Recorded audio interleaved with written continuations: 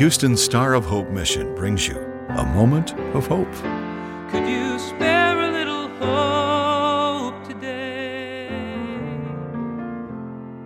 Love does not envy. Love is being content with what you have by focusing on your many blessings. It's looking at your glass as half full instead of half empty.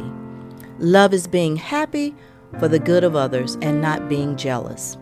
In Exodus 20:17, we find these instructions. You shall not covet your neighbor's house. You shall not covet your neighbor's wife, or his male servant, or his female servant, or his ox, or his donkey, or anything that is your neighbor's. Robert A. Heinlein says, a competent and self-confident person is incapable of jealousy in anything. Jealousy is invariably a symptom of neurotic insecurity. This is Geneva Devon.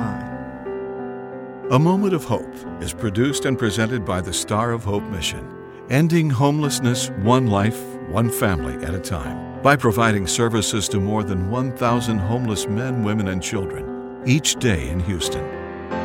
Could you spare a little hope today? For more information or to donate to the Star of Hope Mission, please visit sohmission.org.